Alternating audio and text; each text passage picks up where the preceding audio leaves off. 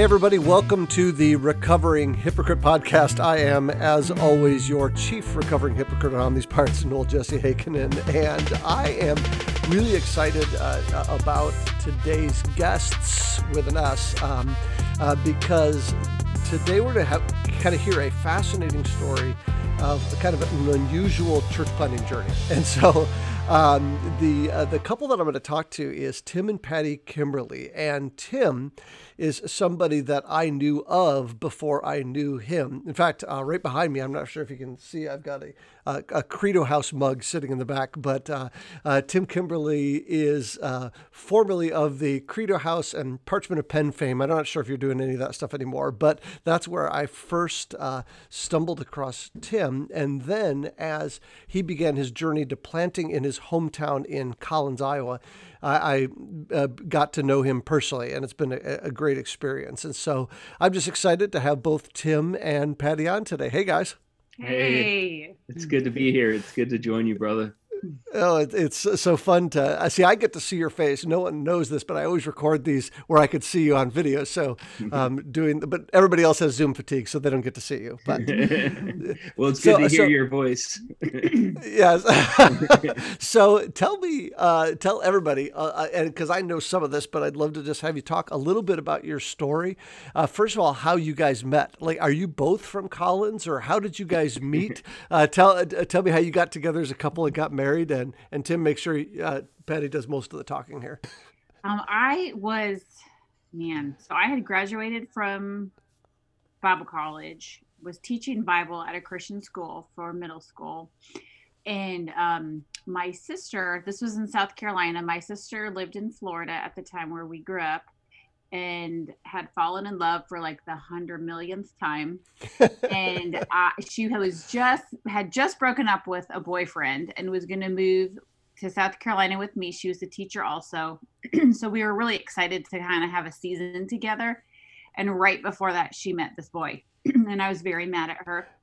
Thought she was very dysfunctional and she needed to just keep her commitment and move to the South with me or further north with me. Right. And so I ended up going home that summer to meet him, and he just was a great guy. But I still was going to make her move to South Carolina with me.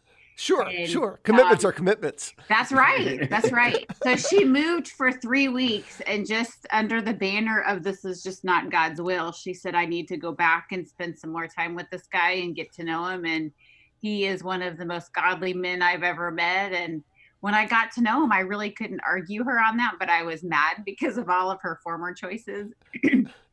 So anyways, that ended up being Tim's childhood best friend. And so within 3 months, Tim had come back from Africa. He had spent a month in Africa.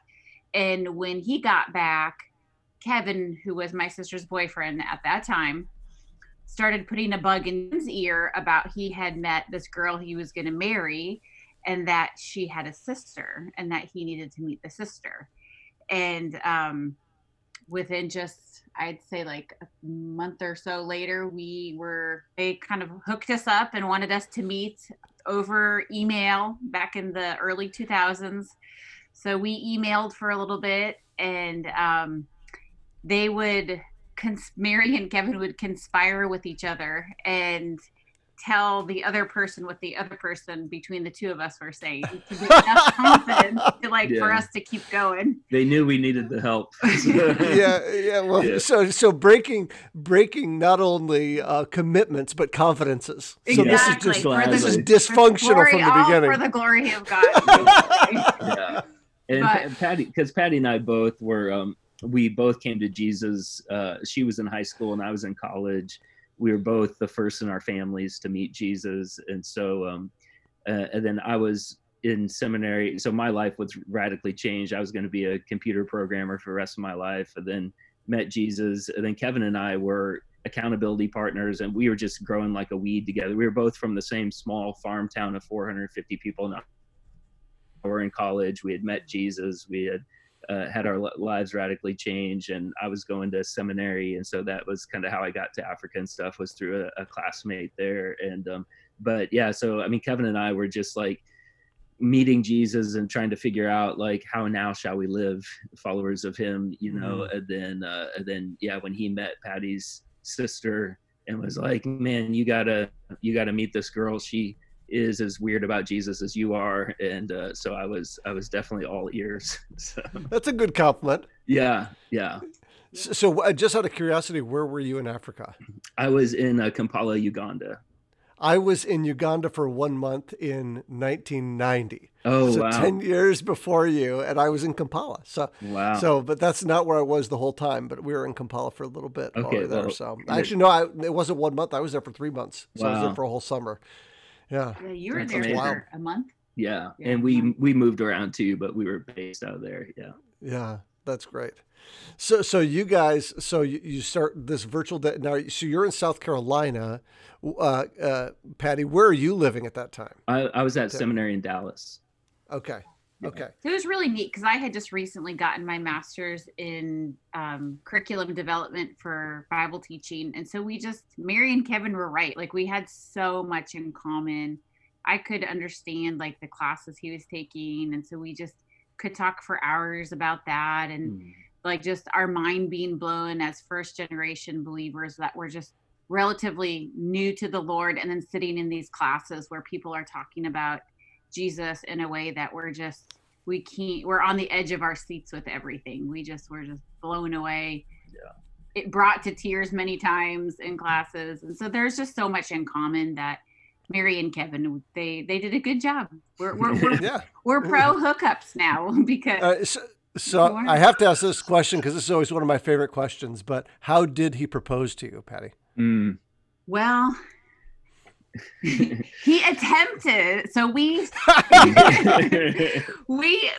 officially started dating January 3rd, 2003. And part of so I was the first person Patty ever dated, but then I had a really worldly, high school and college, and so I was coming from the perspective of like, I think Jesus is going to call me to be a monk for the rest of my life after like right. How much I've screwed stuff up. And then Patty was coming from a perspective that was, also really hesitant based on, not wanting to meet guys like me. So go ahead. So anyways, yeah, no, my sister dated guys like him her whole life, and my mom did. So I didn't have anything to do with them. So we came from like polar opposites. And so Tim attempted, because we pretty fast, January 3rd, 2003, we were dating, and it didn't take long to realize we're on the same trajectory of life. We've got the same passions. Not to take emotion out of it, but it just really felt like, yeah, I could see the Lord doing this. And I remember like a month later having a conversation where we just were very logical in talking about it. And then that kind of, I think the emotions caught up pretty fast then later. And then by April, Tim was ready to get engaged. And my dad really not messing around. No. My dad is not a believer. And of course, he never heard me talk about anybody. And then he met Tim one time. And then the next time he met Tim, and it was through Tim asking my dad if he could marry me, which of course made my dad freak out. And because in the phone call, in the phone call, I was like, "Hey, this is Tim, Kimberly," and he was like, "Who?" And I was like, "Oh, this isn't gonna go well. This is not gonna go well, right?" Right. I should just stop. Yeah. So cut your losses. So needless to say, my dad was not a big fan of us getting married so quickly. However, Mary and Kevin were planning to get married that summer, and we kind of were thinking about doing the same thing. And we even thought, hey, what about a double wedding? That would be kind of cool. And but really, it was out of respect for my dad not being a believer. I had read a book in one of my classes when I was in school about a couple who kind of their story of honoring the parents' request when they wanted to get married. And both of them said, okay, we'll honor our parents and we'll they don't think this is right. So let's just kind of listen to what they say. And that really made a big impact on me, because specifically my dad didn't know the Lord. And I never wanted to go into a marriage that would cause any friction between him coming to know the Lord. So my dad pretty much said we were crazy, that we could get married, but he thought probably we should wait. So we waited, and we honored him for about 6 months and spent some more time together. And he then just totally gave the blessing. So we got married a year later. Yeah. Exactly. And I proposed we were on a fishing trip in Canada with my parents and some other people from the church that my parents went to at the time. And so I woke up early one morning, and Patty and I got on this fishing boat and went for about an hour to this place, and I cooked her breakfast and proposed. So that's awesome. And it's hard to say no when, you know, he just cooked your breakfast like Jesus did on the beach. Will you follow me? Isn't it amazing how often it seemed like Jesus was just cooking for guys? Like, just starting to think about that as reflected through the Gospels. He just liked to make meals, I suppose. So that's awesome. So then you guys end up getting married. And how do you end up now in Oklahoma, of all places? So you get married and then somehow transition to Oklahoma. Yeah, so I'll share it fast, because I mean, as all of our stories can be belabored, and this was over the course of many years. But we from Oklahoma, when I was in seminary in Dallas, I met a guy who was going to the Pacific Northwest to plant a church, and so he was going to plant a church in Portland, Oregon. And so because I was a computer programmer, but then also I had been working as a designer, and I was the designer of Dallas Seminary's online education program and stuff like that initially, that he's like, oh, you're a programmer and designer like this. There's a big art community in Portland, Oregon, and then there's a big computer, like Intel has 5 campuses there and stuff. And so we ended up moving from Dallas to Portland.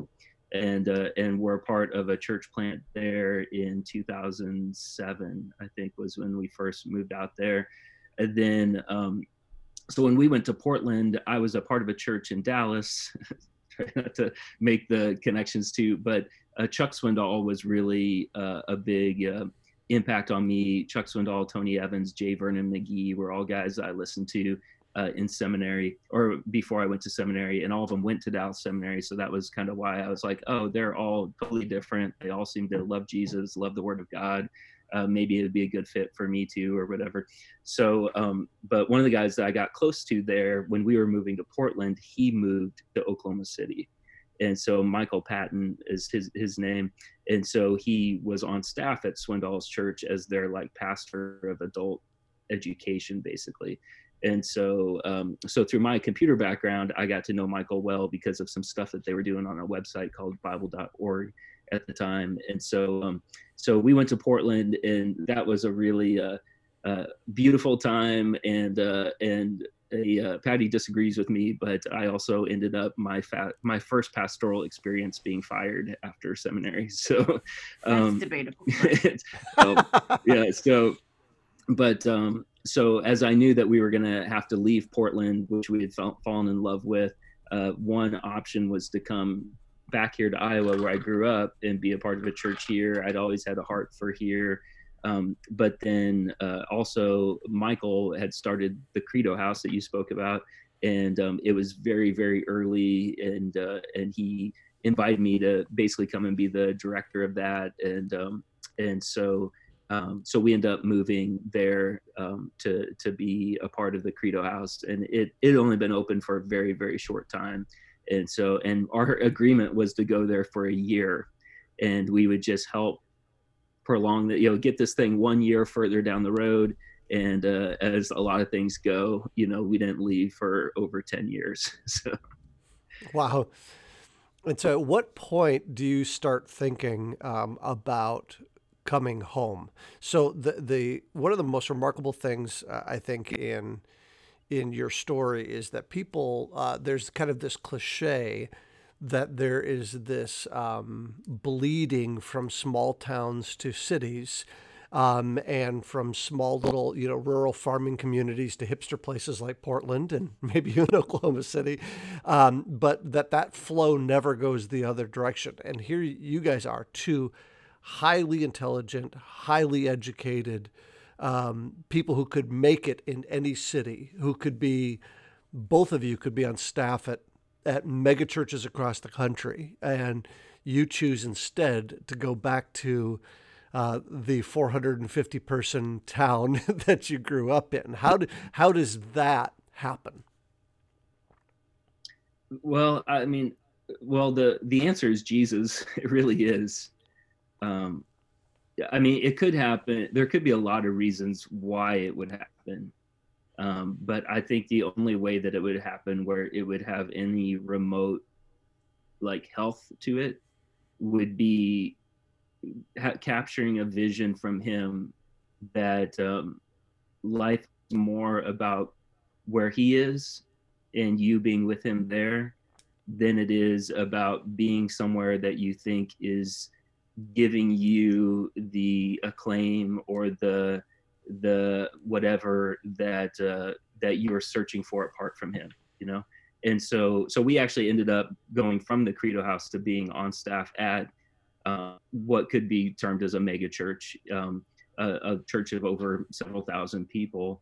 And it doesn't mean, I think for us to realize, like, being on staff at a mega church or planting a church of 400 in a town of 400 people, if either of those people are getting their identity, their status, if any of those people are getting their status from things like that over walking with Jesus wherever he calls you, then it's going to be a dead end for all of us. It doesn't fill our souls. It doesn't satisfy us, And so it was less, I think, being in a place.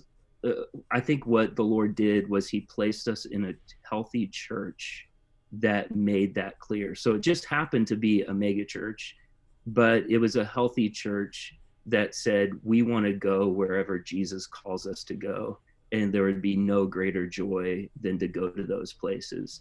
And urban, suburban, rural, if Jesus is calling you there, he's going to give you a heart for that place. And, the greatest gift I feel like he's given us in this season of our life is calling us to a place where our hearts are like really deeply entwined with these people in this place, and keeping our connections with those churches too.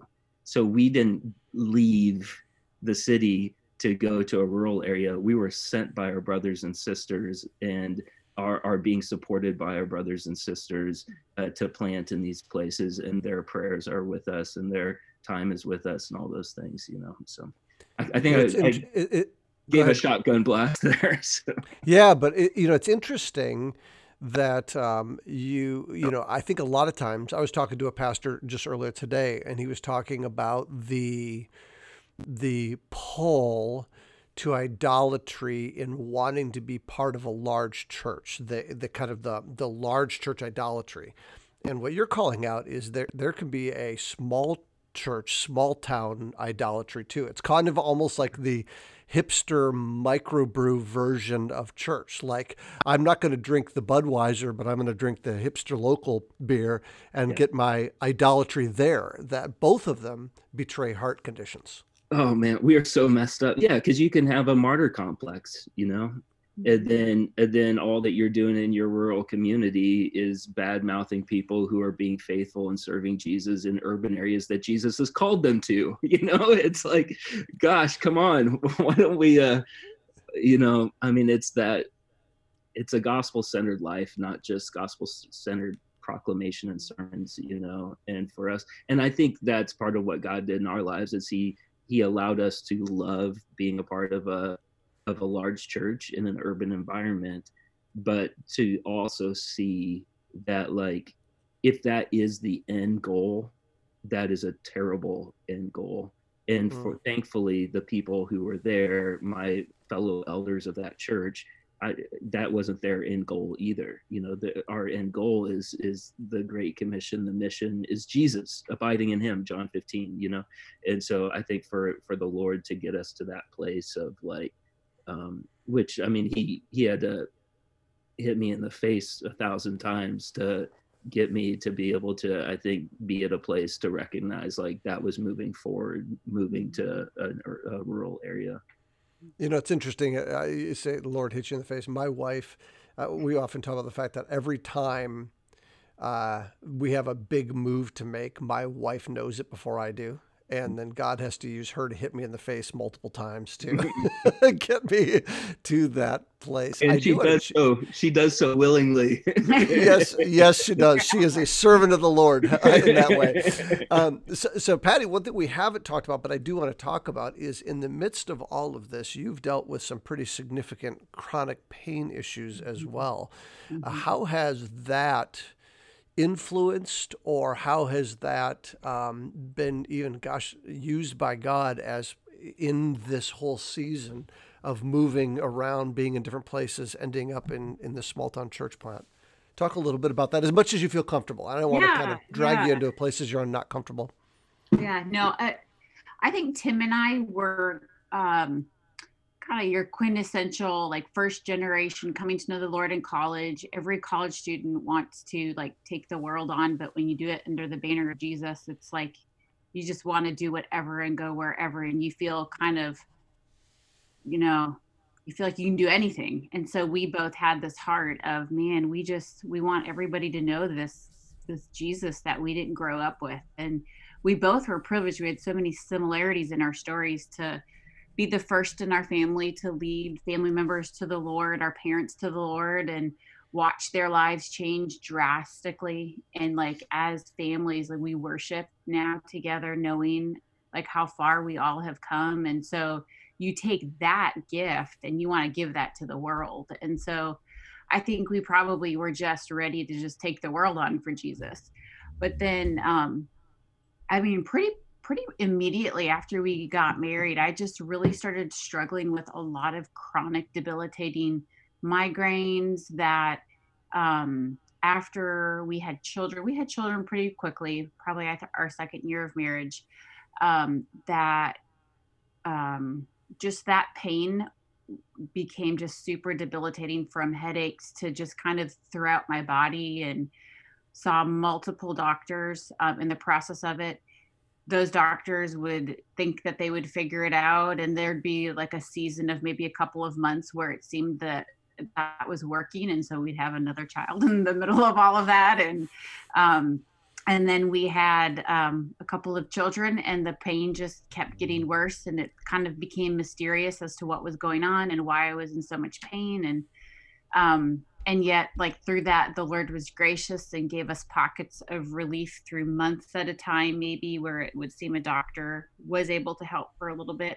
But even like when we were in Portland, she got to a place where she couldn't walk, I mean, like it wasn't just like, oh, my arm hurts, I mean, it was really, it got to the point where I started to realize when they have you take like pain assessments where they say, can you concentrate? Can you eat food?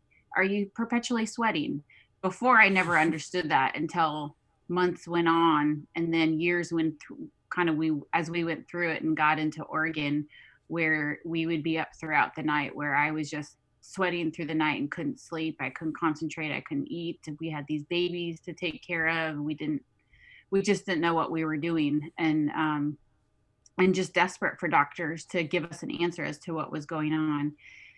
And so in the end, actually, when we were in Portland, we got a diagnosis that I had lower leg syndrome, which for lots of people, it's a very debatable thing whether just a foot lift can solve a problem. But we saw lots of different doctors that said that just even having some people with certain body structures, that alignment can cause horrific problems. And so we thought we solved the problem, and actually went through lots of physical therapy, felt so much better, good enough that I think we ended our time in Portland just rejoicing, thankful for the season that we were there and the relief that came. And, then we had our third child shortly after. We kind of came through a recovery with my chronic pain. So I think us moving to Oklahoma was a season of new beginnings. We were just super excited. And then when we were there was about a 2-year window where I just felt like something wasn't right, but I thought it was all anxiety in my head. Now I'd created fear of anything, that because I had been in pain so long, I just instantly thought if I felt anything, this was all kind of in my head.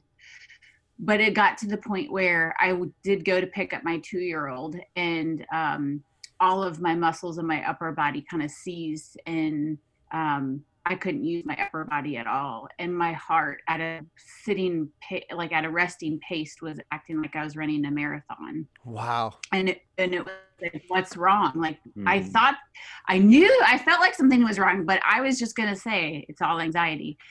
And then that took us into another journey of probably 2 years of trying to figure out what was going on again. And saw some doctors. First doctor took those foot lifts, took the lift away. And then my body, we now know that my body had built probably about, I would say 5 years. No, I wore those lifts for more than 5 years, probably about 5 or 6 years of muscle memory. I ran half marathons, Tim and I have always been super active people.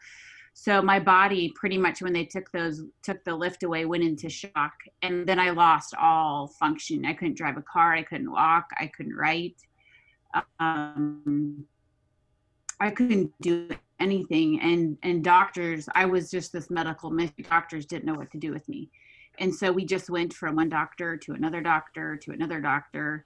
Yeah. And it was horrible. Like, we even got audited a couple times by the IRS because they were like, we think you're lying by how much money you're spending on medical bills. Oh, wow. We just sent those receipts right in, and they said, okay. Right. Yeah. So 2012 and 2013 were our darkest years with that, for sure. Those were our darkest years. And I would not be, because I now know, like, the pain that I experienced after I've gone through counseling through that was just, my body was in fight or flight for 1.5 years, and you just were not made to live that way. And and so thankfully, though, through that, we figured out, what they had done was given me a foot lift that was way, way too high, which only caused further problems. And I see. And it seems like such a minor thing. Like, how could something so small cause so many problems? But it just wrecked my body. And so then I think a lot of our time in Oklahoma then was undoing what those doctors had done. And then with that came a lot of PTSD, a lot of anxiety. But just having to learn how to live in constant pain was just a really hard thing. And then being a believer and not wanting to take medicines because my brain wasn't functioning correctly. There was I always struggled with a lot of guilt having to take an anxiety medicine. But the Lord was great. That was his story, that there is nothing more. My mother-in-law she's just amazing. And she was in a season when my pain started where she drank Diet Coke. And when it became apparent that we couldn't figure out what was going on, she said she was going to fast with the Lord from Diet Coke. And that turned into... Which is a pretty big fast. That actually turned into a 15-year fast. And so what's been really neat now, she's my next door neighbor. We're so close. I love her so much. I'm indebted to her for the time she came to help us when the kids were little and I couldn't do anything. And, we'll be sitting in small group together and she'll just say, like, the Lord has answered our prayers. And the prayer is like, how I can minister now to these people, because we live in a very you pull up your bootstraps and self-sufficient. Yeah. And all I bring to the table is brokenness of a God who can do anything, but I'm desperate for him. Even through, I still struggle with anxiety, and I'm very open and I'm very honest with everybody about it. And it's just been amazing to see the story that God's been able to write through me being completely honest, and I can't hide a day of anxiety if I'm struggling, or if it's a day of chronic pain, I can't hide it.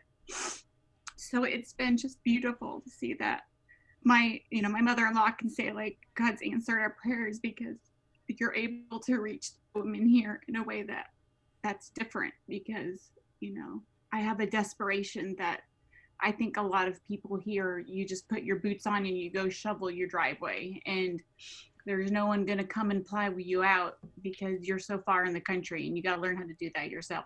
And so I think part of our story, I think God, he uses all things for his glory and our good. And part of my story was he wanted to allow a broken person to be used in a very self-sufficient way that points to how good he is, and that you can't do it on your own. And so I think that's kind of the icing on where we're at right now, where we've been able to see with my health that we've been landed in a very self-sufficient place, and people need to know that they are desperate for Jesus. And if it takes just me having to be completely vulnerable, then that's worth it, because then they become desperate for Jesus. So.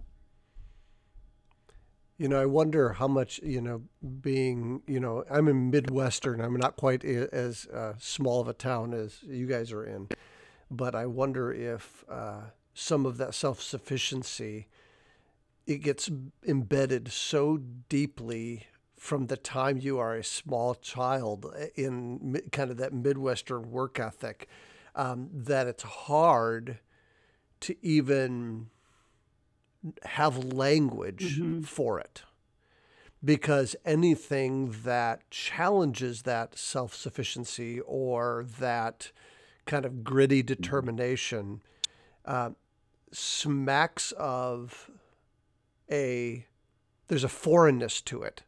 And it's almost like you walk in, you try to have a language. And so it's almost like the life that you bring to the table and your experiences that you bring to the table brings language for people, that I wonder if it'll become a beautiful gospel language in that community. Well, that's our prayer. I mean, that really is our prayer, that people would see just how desperately in need we are, how absolutely sinful we are, but how gloriously good God is, and how being dependent on him moment by moment is not a weakness, but it's one of the most beautiful, powerful ways in which God can be glorified.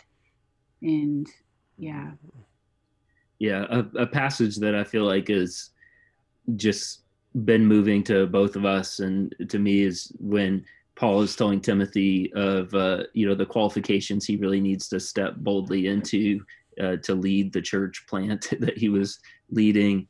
And it's that passage where he says, like, don't let him look down upon you because you're young. Well, we're in our 40s now, so we don't feel that as much. But in that, I feel like one of the culmination of the traits in that is he says, let them see your progress. Mm-hmm. And, and that was, it's like, don't let him see the finished product because it's probably not that good looking anyway, but lead in a way that you let them see your progress. Yeah. And, I think that honestly, a lot of times we mistake general, I want to say moral goodness, but I know that that's the wrong phrase, but kind of like whatever your community considers to be moral goodness. So in the Midwest, it's work hard and be nice. We conflate that with sanctification. And then somebody, is a generally morally good person, and maybe they come to Christ at 42 years old and then immediately are made a deacon in their church because of what a good person they are, where the person who is broken and has the trajectory of sanctification in their life, but is still pretty jacked up, is looked down on as less mature. But that person might be the more mature person, because you can see the progress and what God is doing through their pain, whether that be pain that's self-inflicted sin or others inflicted sin or just general life pain. That's good. Well, I am just so thankful for you guys, and Patty, so thankful for you sharing and being honest. I look forward to seeing what God does in Collins and throughout Iowa with you guys and your faithfulness to the gospel, and just. There's so many other things I wish I had time to talk about. I wrote down about a dozen rabbit trails that I wish we could go on, but we just don't have the time to do that. So would you guys mind? I would love to have both of you pray for anybody listening right now, especially people who may be in seasons of either whether it's a long season of pain or a short season of pain or some sort of brokenness where they're struggling with whether or not this disqualifies them from ministry or this is hindering them from the good life that they want to experience. Would you guys just close our time, both of you, just spending a little bit of time praying for those folks? How about I'll pray first and then you can end it. Okay. Lord, I do just thank you for Noel, and I thank you for this time that we can spend together. And Lord, I just thank you that you are so near to us, that you are interceding for us. I thank you that you're alive and well, that you're the Prince of Peace. And Lord, if anybody is looking in the mirror with maybe things that you're calling them to, and just looking in the mirror thinking, there's no way. Who am I kidding? This is a joke. Lord, I just ask that if that's in response to things that you're calling them to, Lord, first of all, you're gentle and lowly of heart. You're so kind to us. Lord, would you just take away anything that were to live to perform for you, or any of that nonsense and garbage? Would you just rip that out of us? It finds its way in us so easily. Would you rip it out of us? And Lord, I just pray if it feels like they've been living in a rainforest and it's just one storm after the next coming, Lord, I just pray for that shot of just a ray of sunshine across their horizon, and that maybe they only get to see one ray of sunshine right now. And it just closes up and goes back to a storm, but that they know that you're there, that you are not weakened, that you are there. And Lord, I pray that you would encourage them, that they would really feel that you are a present help in times of need, and that they would just be renewed by you, abide in you, feel your power, feel your love and concern for them. And would they just be renewed today, just walk with you today. Jesus, I just ask that if there's anybody who, I know in my own life, there's been times where you just feel like you can't go on and you can't do it anymore. And I just ask that the promises that your mercies would be new every morning, that person perhaps would just cling to that when they can't feel that all is not lost, all is not gone, but that you are a good God, and that you are true to your word, that you triumph over whatever circumstance or emotion or whatever it is that might be causing a roadblock to feel any of the goodness of the gospel. But Lord, that you are bigger and more powerful in that. And I think one of the anthems you've sung over me is that your mercies are new every morning, and that what happens in one day does not determine the next, but that we have a God whose arms are wrapped around us and that holds on to us. Mm-hmm. And even when we can't hold on to him, he has us. And he is writing a story that is beyond anything that we could ever understand. And for some reason, he loves us and is able to take such brokenness and such, whether it be just even just ugly pride and ways of self-sufficiency, or just such brokenness and feeling like you literally have nothing to offer, and you're able to just take us and you are able to invite us into the story that you're writing, that, man, it's all about you. It's all about the beauty of who you are. And you invite us to be a part of that. And there is no disqualification on a bad day. And so, Lord, I just ask for those that they would hold on to the fact that your mercies are new every morning. And the sun rises and the sun sets, and you are writing this beautiful, beautiful story that we've been grafted and invited to be a part of. And so I just want to thank you for that. You would allow us to be a part of your story, and you would allow just our weaknesses and the things that we struggle through, that for some of us become this tapestry through our whole lives of a greater story. And I thank you for that, Jesus. So, amen. Amen.